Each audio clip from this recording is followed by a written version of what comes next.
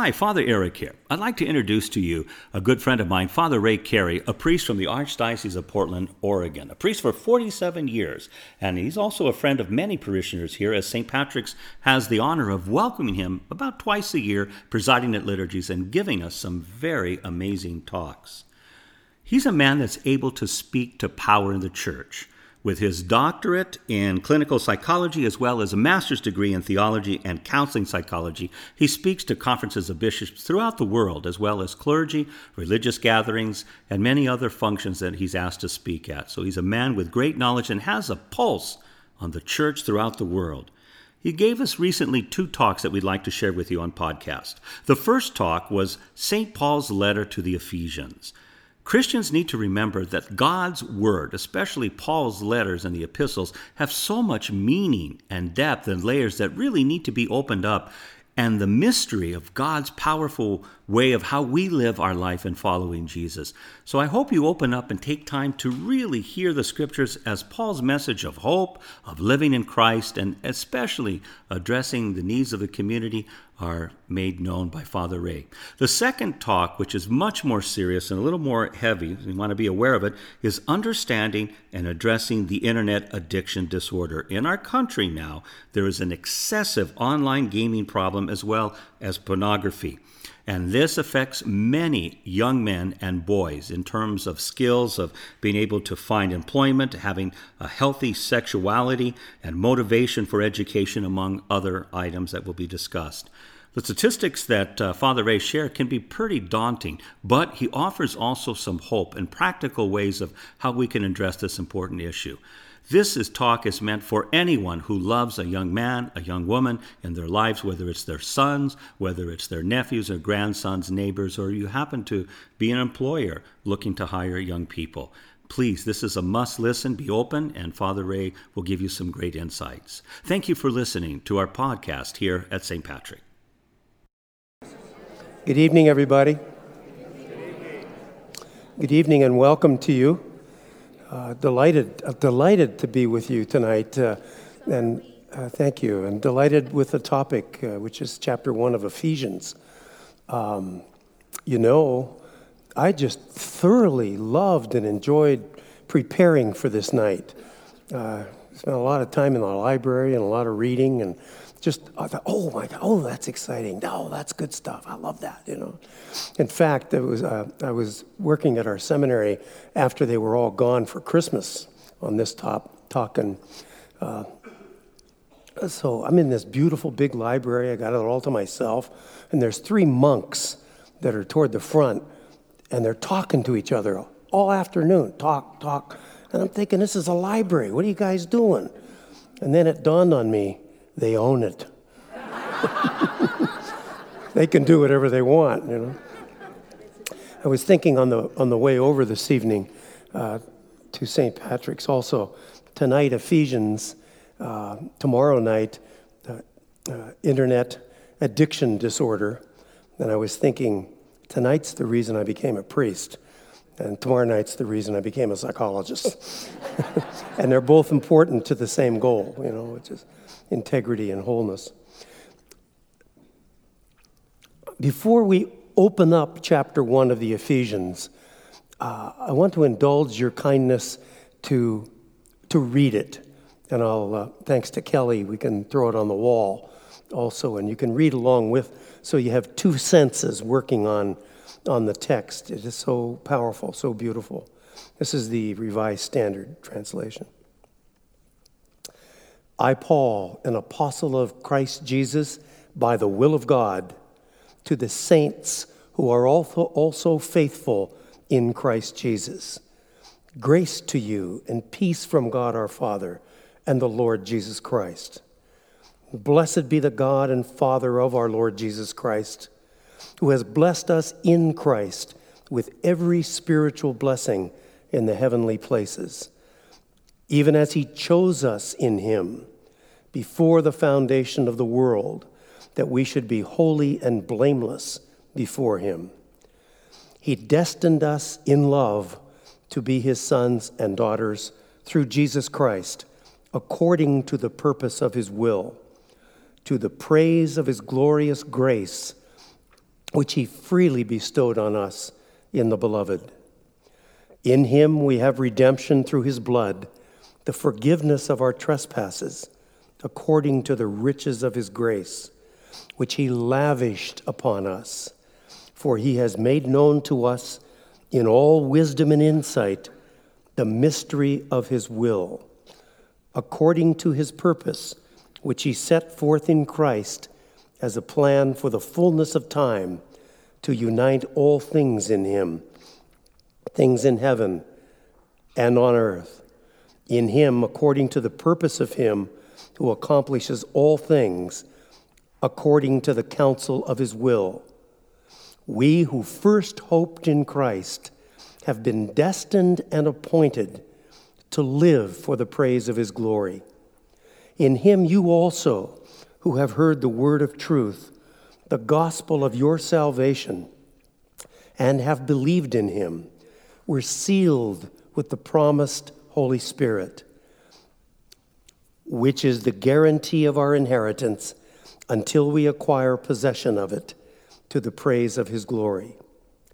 For this reason, because I have heard of your faith in the Lord Jesus and your love toward all the saints, I do not cease to give thanks for you, remembering you in my prayers, that the God of our Lord Jesus Christ, the Father of glory, may give you a spirit of wisdom and of revelation in the knowledge of him, having the eyes of your hearts enlightened, that you may know what is the hope to which he has called you. What are the riches of his glorious inheritance in the saints? And what is the immeasurable greatness of his power in us who believe, according to the working of his great might, which he accomplished in Christ when he raised him from the dead and made him sit at his right hand in the heavenly places, far above all rule and authority and power and dominion, and above every name that is named, not only in this age, but also in that which is to come. And he has put all things under his feet, and has made him the head over all things for the church, which is his body, the fullness of him who fills all in all. You really don't need anything else in the scriptures. That really does it all. That's the power. It's functionally the last will and testament of Jesus Christ. That's salvation history for us in this first chapter of what is often referred to as Paul's letter to the Ephesians. Actually, Paul didn't write it, and it wasn't really to the Ephesians, but it's all right. It's known as Paul's letter to the Ephesians. It wasn't written by Paul. Most scholars agree. And the reason they say that is because it's not as informal as most of his letters are. Paul worked for more than 2 years in Ephesus. Boy, you know a lot of people within 2 years of working in a community. He doesn't address anybody in this letter. However, it is consistent with Paul's theology and knowledgeable of his theology that appears in Colossians and in Corinthians as well. It's very consistent with what Paul taught. It just probably was produced by disciples of Paul. And the reason why we say it really wasn't a letter to the Ephesians, even the oldest text that we have has Ephesus in brackets. Even the oldest text acknowledges that it was probably a circular letter. This would have been a letter for all the churches in Asia Minor and would have been shared among those communities. So it's not like something, oh my gosh, what do you mean Paul didn't write it, my faith is going to end, or whatever. It's okay, we're good with it. If you really think the Pope writes everything he writes, Anyway.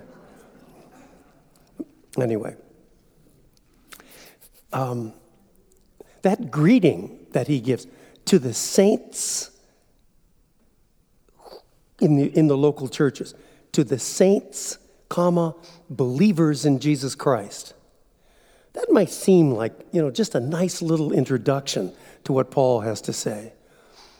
By that statement even, talking to the members of the church, calling them saints, believers in Jesus Christ, he bridges a really huge gap, which is the major purpose of this letter.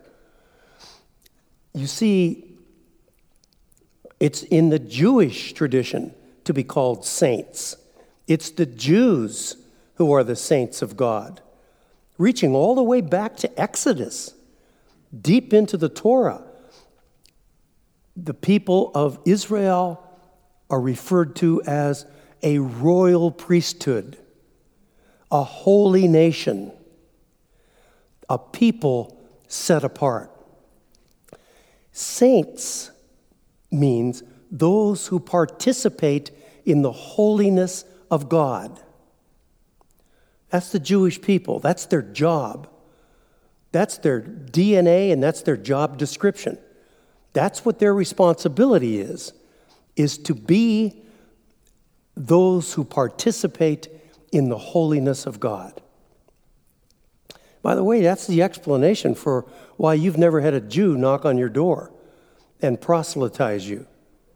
No question about it. That's never happened. They'll welcome you to the synagogue, even have a comparable to our RCIA process if you want to become a member of the Jewish religion. But their task isn't to proselytize. Their task is to be God's people. I'm talking here about Jewish people who are of the religion, not just the cultural Jews. That's what it means to be the chosen people. Those are God's people. They participate in the holiness of God. What Paul does is to make it very clear that the believers in Jesus Christ are also now saints. And these are folks in Asia Minor, by and large Gentile. That's what he's saying is a huge thing. And he'll flesh it out much more clearly than this.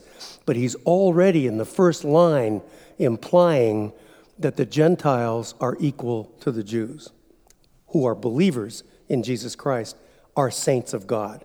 They participate in the holiness of God. Even further, a just quick parenthetical comment. In the early church, they didn't make any distinction whatsoever between saints alive and saints who had died. Believers in Jesus, there was no difference. One didn't have an advantage over the other. They're all saints, saints of God, all participating in the holiness of God. As the history of the Catholic or Christian Church progressed, as we are wont to do, we politicized it. Pretty soon it became a controversy. Those Christians who got martyred, well, if they were from my family, I want them buried, closer to the renowned ones, the apostles or whoever they may be. And thinking somehow there's an advantage there. Well, when we came to Constantine, when he made it the religion of the Roman emperor, the church itself started to reflect that reality. Like the way life was in the Roman Empire, that must be the way it is in heaven. In other words, in the Roman Empire, if you had a friend who wore purple, who was a member of the Senate of Rome, you had an in. Just like Chicago today, there's no difference. And so they started to think that way about the beloved believers who had died, that maybe we need a patron in heaven, somebody looking out for us. They'd lost that sense of the early church that we're all saints of God, living or dead. We belong to participate in the holiness of God. We as Christians do so as believers in Jesus Christ. And by the way, it progressed to the 12th century, and that's when the Pope, the Bishop of Rome, took to himself naming saints. It lost altogether that early sense of participating in the holiness of God. And up through John Paul II, he named more saints than all the popes who preceded him combined. And it always struck me as funny as, if you take a look at the number of canonized saints, it's something like 87% are male, which is about the right percentage. And the vast majority of them are priests or bishops. Don't you wonder who was closest to the royal mint jelly there, that came to make these decisions? It's crazy stuff. And that's the beauty, one of the beauties of Vatican II, is that it reclaimed our early tradition right out of the scriptures, that we are all called to holiness. We all participate in the holiness of God by virtue of our baptism. That it isn't some kind of prize that's held till later on. Our holiness starts now, and we are to be a holy people now. And Paul is already recognizing that and describing the local communities in Asia Minor as saints of God who are believers in Jesus Christ. And that includes the Gentiles, which is huge. A little bit more about that shortly. What Paul lays out in his introduction here, it's a blessing. That whole thing that he gave was a blessing. It's 202 words long blessing. But what Paul is laying out there is the Father's plan of salvation. Paul will call that the mystery of Christ. The Father's plan of salvation. Jesus is the means by which the Father lavishes grace upon God's people. And that's the verb, that equivalent verb to the Greek that Paul's using, that God lavishes, just lavishes grace upon God's people.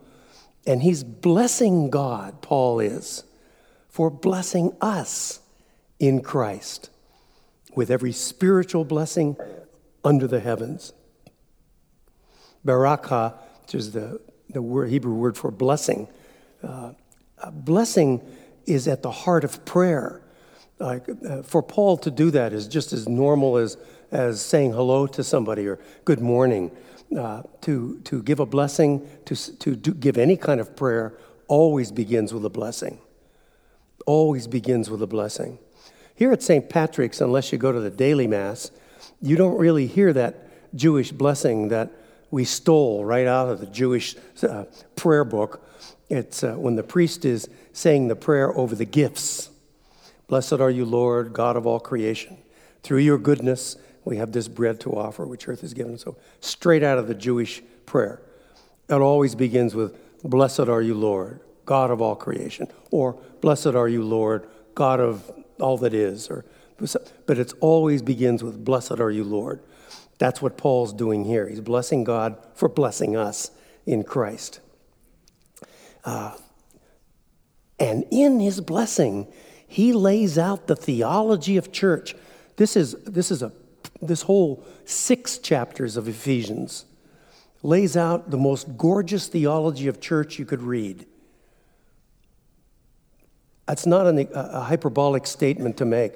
The theology of church that Paul lays out in his letter to the Ephesians is magnificent.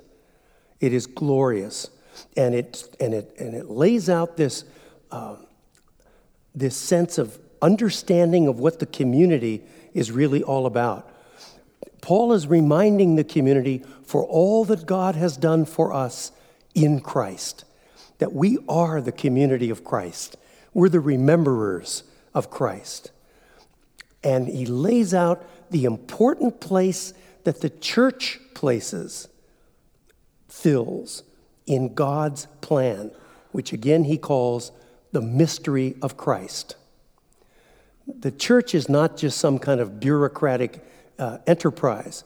The church is rooted in God's plan for us. And by church, kahal, or ecclesia, we mean the assembly of the believers in Jesus Christ the saints of God in Jesus Christ. That's what the church is. It's not about hierarchy. It's not about domination or power or any of those other things. It's about being the assembly of folks who remember Jesus in a living way. Paul lays that out by saying three things that God has done to bless us.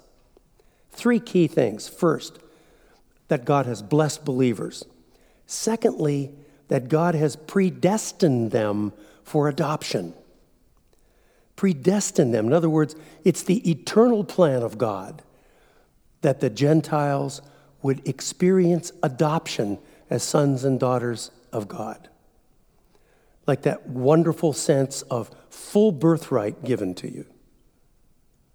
You know, I remember one time I was in a group of educators, and I was chatting with an administrator, and one of the teachers in her district came up to us, and she was just, saying hello and started to chat.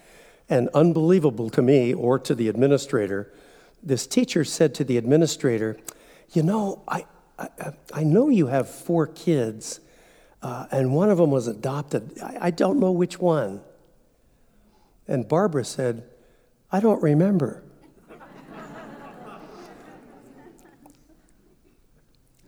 I've known this woman for a long time. She has 4 children. All 4 are adopted. But I love the way she responded to that. I don't remember. Like, that distinction evaporates for me. Well, that's what Paul's saying, which is astounding when we get to talk a little bit about the Gentiles. So God has done 3 things. He's blessed them as believers. He's predestined their adoption as sons and daughters. And thirdly, he has made known the mystery of God's plan. He's made it known in Jesus Christ. This letter is about how and why the community of Christ followers assumes the privileges of Israel. Israel, chosen people of God. The Israelites have an intimacy with God which goes beyond comparison. They have an incredible closeness to God. Let me give you a very concrete example. The Jews in their prayers, you look at the Psalms, which we pray every day in the church. You look at the Psalms. Boy, the Jews are not at all shy about telling God what to do. Catholics, I think, might come in second place there. But the Jews are very much accustomed to telling God what to do. As you have used us to show them your glory, we're your people, now use them to show us your power. Beat them up. Beat them up. Jews at war. They automatically assume that anybody who was the enemy of God's chosen people is the enemy of God. That their sense of intimacy with God. Here's a very concrete example of the intimacy of God. In Psalm 77, it's one of the Babylonian captivity psalms. The Jews who have 50 years, they were out of Jerusalem. 50 years under the thumb of the Babylonians. And they are desperate. No place to worship. They've lost their music. They've lost they've lost everything that identified them except their memory. And in that Psalm 77, the English translation goes something like this. It goes, hey, have you forgotten us? We're your people, right? Have you forgotten us? And there's one line, I love the antiseptic English translation. It is, has God forgotten to be gracious? In other words, has God forgotten God's manners? You know what the Hebrew says? You can check this out in the Anchor Bible footnotes if you want. What the Hebrew says is, has God's vulva dried up? That's a little intimate. What the people are saying, what the prayer is saying there is, don't we stir anything in you? Don't you recognize us? Don't we matter to you? powerful. That's just one of many, many samples of the Hebrew way of being close to God, mattering to God, and they knew it. Loved by God, and they knew it. Well, Paul is saying the Gentiles who believe in Jesus Christ can now take their place and assume the privileges of Israel. You are a chosen race. You are a royal priesthood. You are a holy nation, a people set apart. Right out of Exodus. In fact, if you want to take a look at a variety of the Eucharistic prayers, it will reflect all of this theology of church. Those words are used right in the Eucharistic prayers. Not every one of them, but they mirror exactly what Paul's saying to them. The intimacy with God. The new covenant in the blood of Christ sets us apart as God's people in Jesus Christ. God's people are no longer defined by the ethnic election of being Jewish, but by faith in Christ. Please don't understand Paul in any way saying that God's covenant with Israel is abrogated. It is not. And in fact, St. John the 23rd had to reiterate that as well, because there has been, not just ethnically in certain countries, Catholic countries, anti-Semitism. There is a good measure of anti-Semitism that crept its way into a Catholic perspective, blaming the Jews for crucifixion of Jesus Christ. So much so, one of the changes that St. John the 23rd made to the Good Friday bidding prayers, I don't know if you remember that, but on Good Friday there are prayers that are prayed, like our prayers of the faithful, for the universal church. But that prayer for the Jews was for the perfidious Jews. Wow, how denigrating that is. Perfidious, meaning faithless. For the perfidious Jews. John said, no, no, no. And he changed that prayer to pray for the Jewish people, the first to hear the word of God. And John Paul II did the same thing, also said that God's covenantal relationship with the Jews did not cease with Jesus Christ. In other words, it was a firm grasp of the obvious. They're saying, boy, our ideas can't limit God. God can do covenants in any way that God chooses. This is really something it's a huge thing for Paul to be teaching this. It got him in a lot of trouble in darn near every synagogue he was in, as he was teaching the same thing here, that the Jewish people who are God's chosen are now joined by all who believe in Jesus Christ, whether Jew or Gentile. If they are believers in Jesus Christ, they are inheritors of the promises of God. You know what it echoes? John the Baptist said a very shocking thing in the Perean desert where he preached. And large crowds came to that, by the way, when you read the scriptures. There also were Pharisees and scribes, the power brokers, the priests from the temple who came out into the desert to hear John the Baptizer. And remember, he himself was born into a rural priestly family. His father, Zechariah, was a priest. That means so is John. And John abandoned it. He abandoned the priesthood, the Jewish priesthood. He also condemned the priests of Jerusalem as being, as having abdicated the covenant. He also abandoned the temple. Boy, these are huge things John was doing in the temple, in the desert. And when the priests and the scribes and the Pharisees objected to John, they were insulted by him, they were offended by him. And they said to him, "We are sons of Abraham." And John's response was, because, what he's saying is, you have so abandoned everything that we are about. You have abrogated the covenant. And John's response was, "Sons of Abraham? God could raise up sons and daughters of Abraham from the stones of this desert. You are no better than the Gentiles," is what he was saying to them. "You don't count anymore."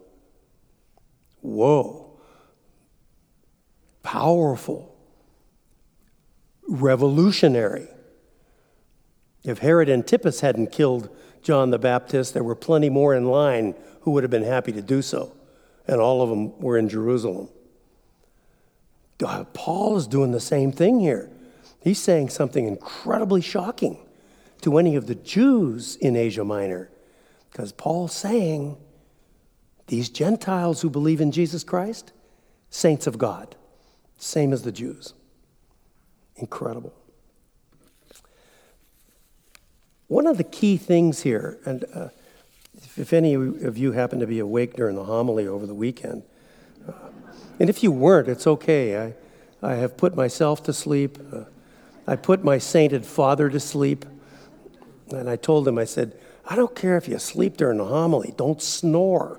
And he said, "Well, if you can't say it in 8 minutes, it's not worth hearing."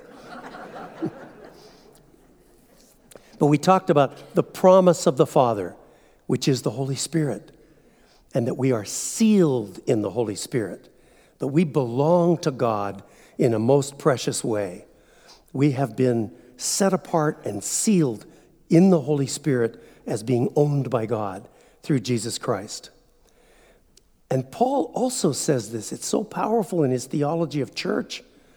And we echo this in the Eucharistic prayers as well, that our receiving of the Holy Spirit is the first installment of God's pledge to us. As the Eucharistic prayer says, "You sent the Holy Spirit on us as first fruits to those who believe." And the key piece of that is that we're given the Holy Spirit as a foretaste, as a pledge of what's waiting for us in the fullness of life in God's love. So it's like the first installment. And when Paul talks about that, he purposefully uses the possessive pronoun our. He's talking to Gentiles in Asia Minor. Our inheritance, our foretaste of eternal life in God's presence.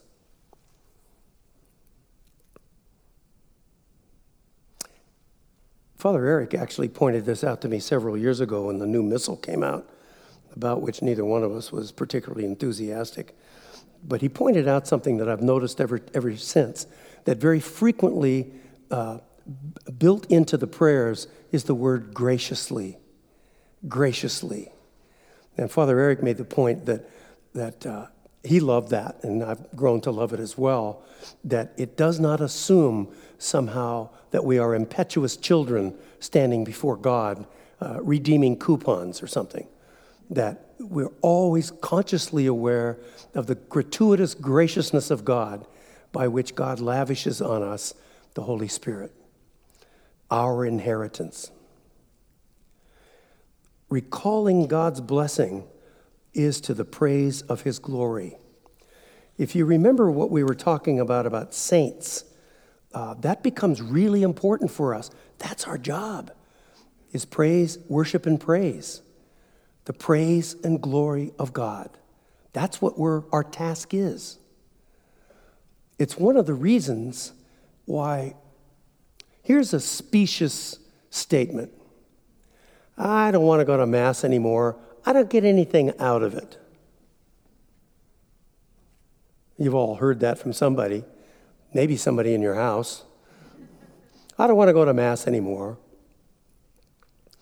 I don't get anything out of it. Not the job. That's not the task. That's not the goal. Our job as God's beloved people is to give praise and glory to God. We come to worship God. All the prayers of the Mass are oriented to the Father of our Lord Jesus Christ. We come to praise and worship God. The task is not to get something out of it. If we do, that's extra. The praise and glory of God. That's what we do. That's what we're about. It also has to do with, the last thing that Jesus says after the consecration, Jesus' words, when we finish the consecration of the bread and the wine into the body and blood of Christ as a faith community, the words of Jesus that we remember are, do this in memory of me. Do this in memory of me. Two things about that. Number one, you got to be here to do this in memory of me. You got to be here. The second thing is, and it's very personal. I was very blessed with parents that I loved and worshiped, especially my father, my God. He was such an incredible man. And I remember one evening in Oregon. Oregon summers are cool at night. And we were sitting out in the backyard, and my father said to me, he said, get me a blanket, Ray. Get me a blanket, Ray. I loved that man so much, I'd have killed a lion and skinned it for him. Get me a blanket, Ray. That's the sense of the imperative from Jesus that I feel like every time I go to Mass. Do this in memory of me. Do this in memory of me. It's a loving request. It's a privilege request. It's because we are God's saints and God's holy people. Do this in memory of me. Absolutely. So praise and worship, that's what we're about. That's what our task is. It's by the Holy Spirit that we can understand the mystery of Christ that God has revealed, God's plan for our salvation in Jesus Christ. And the Spirit helps us to grasp the value that we've been given in Christ. That's what Paul means by knowledge that transforms us, knowledge that changes us. I don't know a lot of people who had their lives changed by Pythagoras' theorem. It's really handy. I always, when I'm driving over major expansion bridges, hope that the engineers learned Pythagoras' theorem. But it's not transforming of our lives. What the Spirit gives us is a knowledge that transforms us, that it powerfully changes us. The next thing I want to open up with you, and I'm going to look at these next two things as a takeaway for you, because it darn sure is for me. I got to tell you in advance,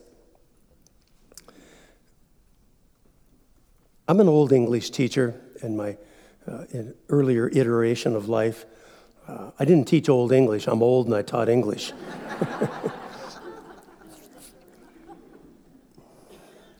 But I have learned to be allergic to prepositions. In fact, Trish and I had this conversation last summer, that it's a personal foible. I ask your general absolution for this, that when lectors emphasize a preposition in proclaiming the Scripture, I lose a disc.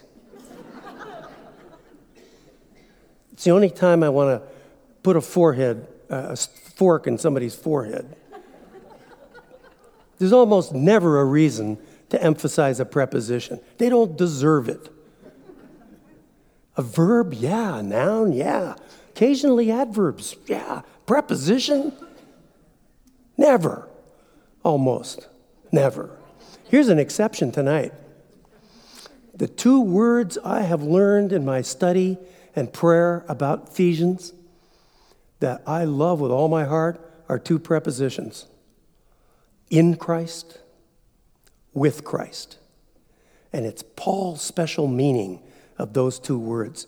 And if I have the ability to transfer to you tonight what Paul means by that, You've been served very well here, and you can take something away tonight that will be precious to you for the rest of your life. I'm not exaggerating that. Paul loves the phrase, in Christ. Here's how much he loves it.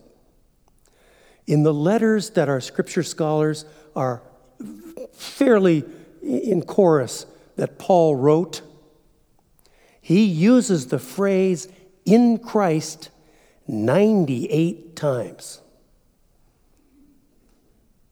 In the letters that were referred to as by Paul, but they're like Ephesians, written by one of his disciples, the phrase in Christ shows up 68 times.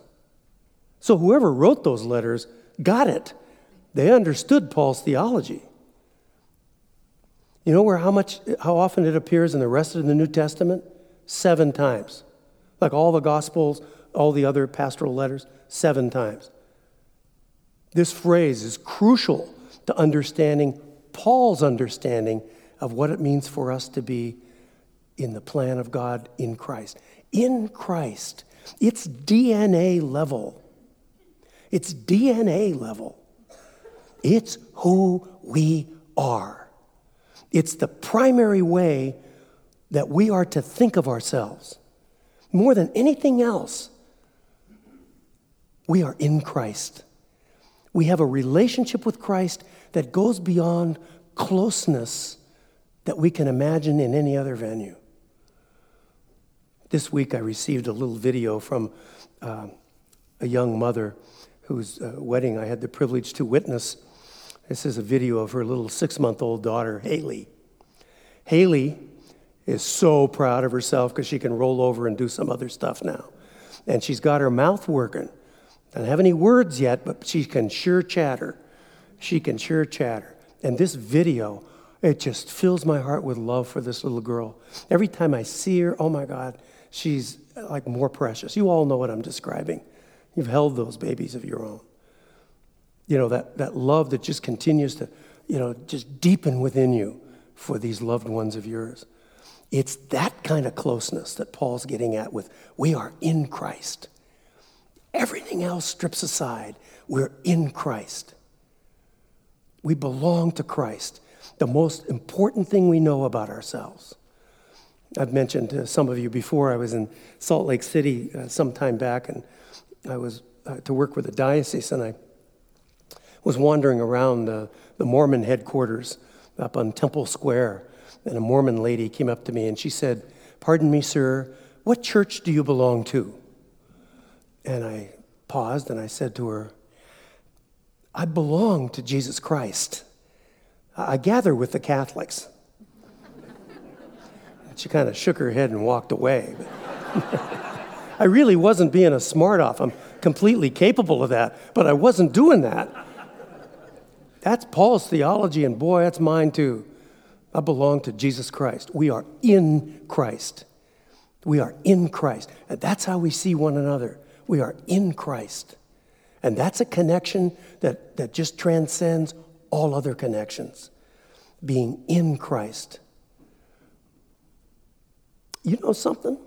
That's the major reason why our Pope, Pope Francis, continues to rail against clericalism. He hates clericalism. Any sense of entitlement that priests or bishops or deacons have. Like that somehow that we're children of a higher God, or that somehow, there's some kind of birthright that we never have to pick up a check in a restaurant or something. I hate that. He's constantly cautioning against that. And the reason for that is the most important thing we can say about each other, we are baptized into the death and resurrection of Jesus Christ. We are in Christ. Everything else is secondary. Our marriages, priesthood, whatever you do, we are in Christ. That's who I am. Priesthood is what I do. I am in Christ. We belong to Christ in a powerful way. For Paul, being in Christ is an existential statement. Existential meaning, it goes right to the essence of who you are. It goes right to the most important thing about you, that you are in Christ. You belong to Christ. You are in Christ. The second phrase that Paul uses is being with Christ. In Christ, with Christ. And he uses this phrase in almost all of his letters, being with Christ. Not with the high frequency that he uses the phrase in Christ, but he uses that sense of being with Christ. This is a 65-cent theological word. It has eschatological implications. Eschatology is the study of the last things. Heaven, heaven. Eschatology, the end things. With Christ relates to the end things. That our goal, our birthright, the fulfillment of the foretaste of the Spirit is to be with Christ. When we die, that we are with Christ. Those who are in Christ by baptism and faith at death are with Christ.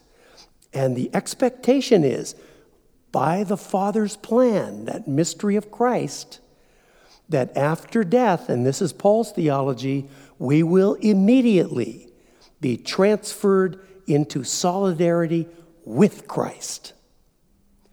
It's a corporeal thing. It's the risen body of Christ, the resurrected body, that we will receive that at death, that we are immediately transported in Christ, with Christ. It's a state of being in Christ for those who sleep in death. Remember we said earlier that the early church made no distinction whatsoever between saints who are alive and saints who had fallen asleep in the Lord. It's that sense of that total belonging to Christ. Those who sleep in death are sleeping with Christ in Christ's risen life. Paul also calls this same phenomenon walking in the newness of life. It's really powerful. Not long ago, a veteran of the Korean War, a hero of the Korean War, PBS actually made a film on this man's work in the Korean War. He was an officer, a great hero, highly decorated, also decorated this summer by the Korean government. He was in the early 90s, and I'd known him over the last several years because I say Mass in the nursing home where he was. And Ed was coming close to his death. Had all his marbles. I and another friend were praying with him. I anointed him in your name, that beautiful sacrament of healing. And he was in congestive heart failure. And I said to Ed, how you doing? Are you nervous? Are you frightened? Facing his death. And he said to me, "Oh, Ray," he said, "I'm going to be with Christ. It's a new adventure for me." I loved the way he said it. That conviction within him. Oh, I'm going to be with Christ. A new adventure. He died that week. God bless Ed. Just incredible. But he embodied, without ever having studied Paul, he embodied Paul's theology of what it means to be in Christ, longing to be with Christ. And it's coming for all of us. It's coming for all of us. I check the obituaries every day, right? Just to make sure. It's coming for all of us. We who are in Christ are longing to be with Christ. That great, powerful gift. And that's why it's at the heart of the theology of the church as well. Our beloved dead are very much present to us as we gather at the table of the Lord to be refreshed by the word and the breaking of the bread and the blessing of the cup. No Mass is ever said that doesn't commemorate our beloved dead. that doesn't remember them. And remember them not just out of, like an album. We remember our beloved dead from the living memory of the church. The living memory of the church.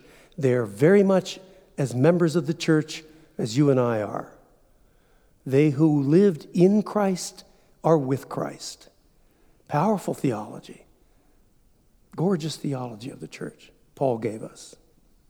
You know what else is really important? It's a good thing we don't have exams at Mass. I wouldn't pass half of them either. But here's one that most people wouldn't pass. It's something we say every time we say the creed. He descended into hell, and on the third day he rose again from the dead. Whoa, what do you mean he descended into hell? What's that mean? He descended into hell. How does that fit in to Paul's theology of the church? God bless you. Scared her, huh? You know, I think the best way I can attempt to open up that theological belief that we have as a faith community is with Michelangelo's great paintings. Michelangelo has a gorgeous painting in the Sistine Chapel of Christ reaching into Sheol. Sheol is the Hebrew notion of a place after death. The best image I know of it is a musty attic, with sheets over the old furniture. It's pure stasis. Nothing's moving. Everything is quiet and awaiting God's revelatory love. And Jesus descending into hell, it's into Sheol, and with a hand reaching down for Adam and Eve and the patriarchs and Miriam and all the ones that had gone before who were faithful saints of God in the covenant. Does that make any sense to you? That phrase, he descended into hell, is an announcement of the incredible encompassing theology of the church that we live. It includes our beloved dead. And we commend to God's great love and mercy without any judgment on anybody how that takes place. Because as we'll see in just a moment, God's plan is a lot wider than most of us Catholics are willing to give permission to. The mystery of Christ. A couple connected thoughts. The first half of the letter to the Ephesians, Asia Minor, the first half is inviting the hearers, the audience, to join in praising and thanking God for the mystery of the plan of salvation which has united them in Christ. The second half encourages the readers or hearers of the letter to persevere in the social and personal dimensions of life as a new creation in Christ. What Paul's telling them to do, who are in Christ, is to be about what Jesus asked them to do. Feed the hungry, clothe the naked, comfort the sorrowful, visit the sick, care about your neighbor. That's the job of those who are in Christ. In fact, Paul's a little more blunt to one of the other communities in Greece, and the Thessalonians. When they received the gospel, when they heard the good news, and that the church awaits Christ's coming again, they all thought that's going to happen right away. So they quit their jobs and they're sitting on the curb. And Paul's saying, get off your curbs and get to work. Do stuff here. That the work of those who are in Christ is lifting burdens from the last and the least. From the last and the least. So that's the two halves of Paul's letter.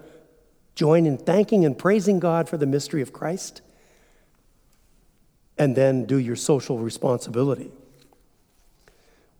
The focus of the letter is on God's foreordained plan, or another way to think of it is God's forever plan for uniting Jew and Gentile in the risen Christ. in the risen Christ. And not only that, the apostle teaches that it is God's plan to bring all to salvation in Christ. However that's going to happen. However that's going to happen. So all this craziness about who counts, who doesn't, who's an infidel, who isn't, who's authentic, who isn't. The God and Father of us all's plan is to bring us to salvation. And a clear, it's also in Colossians, a clear cosmic dimension to the mystery of Christ in God's eternal plan. A cosmic dimension. Boy, if you ever get a chance to see any of the movies that were taken from the Hubble, my goodness, it's just incredible. Our cosmos is so huge we can't measure it. It's changing so fast we can't measure it. There's no calculus available to us to measure the vastness of the universe. And yet, in Paul's writings, he reveals that it's part of God's plan in the mystery of Christ to present all creation to the Father. You know, I remember in the parish where I am, there was a little boy whose family dog died. And it just crushed him. It just broke his heart. You know, he just couldn't get beyond, how his dog could die. And what happens to my dog? Where's my dog? And you know what comforted him? You know how he made sense out of it? I remember chuckling to myself when I heard it from him. My dog's on God's bed. My dog's on God's bed. Not very far from Paul's theology, by the way, that all creation redeemed by Christ is presented to the Father.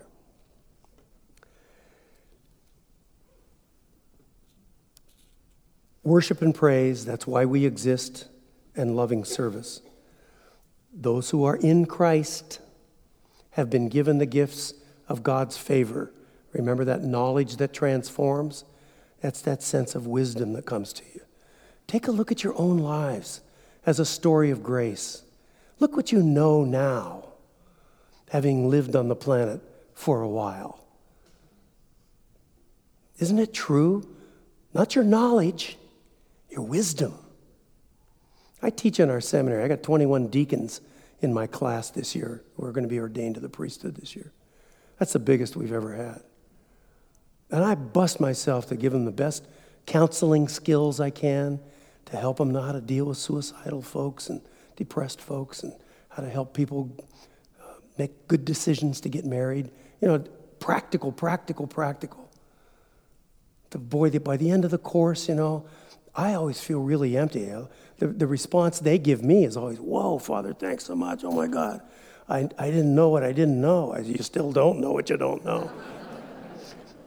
But what I feel so empty about is I want to give them the wisdom that comes from 47 years in the priesthood. Can't do it. I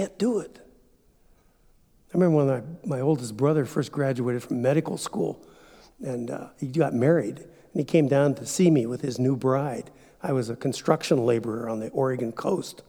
I didn't know Sikkim. I was like 18, first year of college. And I said to my brother, I said, I don't know stuff, he just finished medical school. I said, are you like a doctor now? Do I introduce you as doctor? And he said, maybe in 50 years. That's one of the reasons he became a great doctor. Maybe in 50 years. Let me learn something first.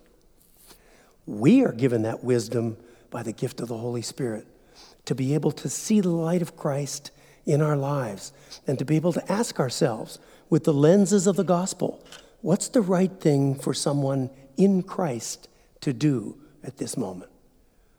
What's the right thing for someone in Christ to do at this moment? That's one of the reasons why Pope Francis himself said this.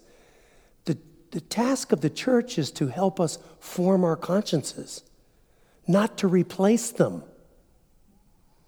Trust the living Spirit within you to make good, wholesome, moral decisions. because you are in Christ. We participate now in God's redemptive plan, but it's not yet complete. The pledge of our future, will be with Christ. In the end, this beautiful letter is a call for two or three things. It's a call for praise and worship of God because of the lavish gift that makes us in Christ. And there are a couple of things that characterize us if we are authentic with our baptismal signing in the Spirit. First of all, loving service. Loving service. That our life is about making life better for others, beginning with the last and the least, with the marginal ones, the ones who have no power. That's how we manifest being in Christ. That's how we should be recognized as fellow Christians. We're about the business of lifting burdens. And secondly, joy and gratitude for the grace and peace that comes to us from Jesus the Christ, from being in Christ. Our whole lives, our whole being, oriented to being with Christ as we transition from this life. It's the richest you could ever be, knowing that you are in Christ. I really mean that. I remember, a number of years ago in a parish where I was in Eugene, Oregon, there was a big family of kids, really struggling, financially to make it. Happy people, happy, fun place to go. There's always stuff going on, a whole passel of kids. The mother cleaned houses for, income for the family, and the father drove a vegetable truck. Somehow, they won like multi-million-dollar lottery, like gabillions they won. And I remember seeing that in the paper, and I thought, oh boy, I hope they're getting some good advice, And I didn't see them. I had moved on to other ministries. But a couple of years after that, like maybe 5 years after that, I was filling in a parish in Eugene where they are members. And they came up to talk to me, and they were remembering, quotes, the good old days. I said, you mean when we were all poor and I still am? He said, no, yeah, I baptized like half their kids, so I knew the family well. And you know what they told me? They've never been unhappier.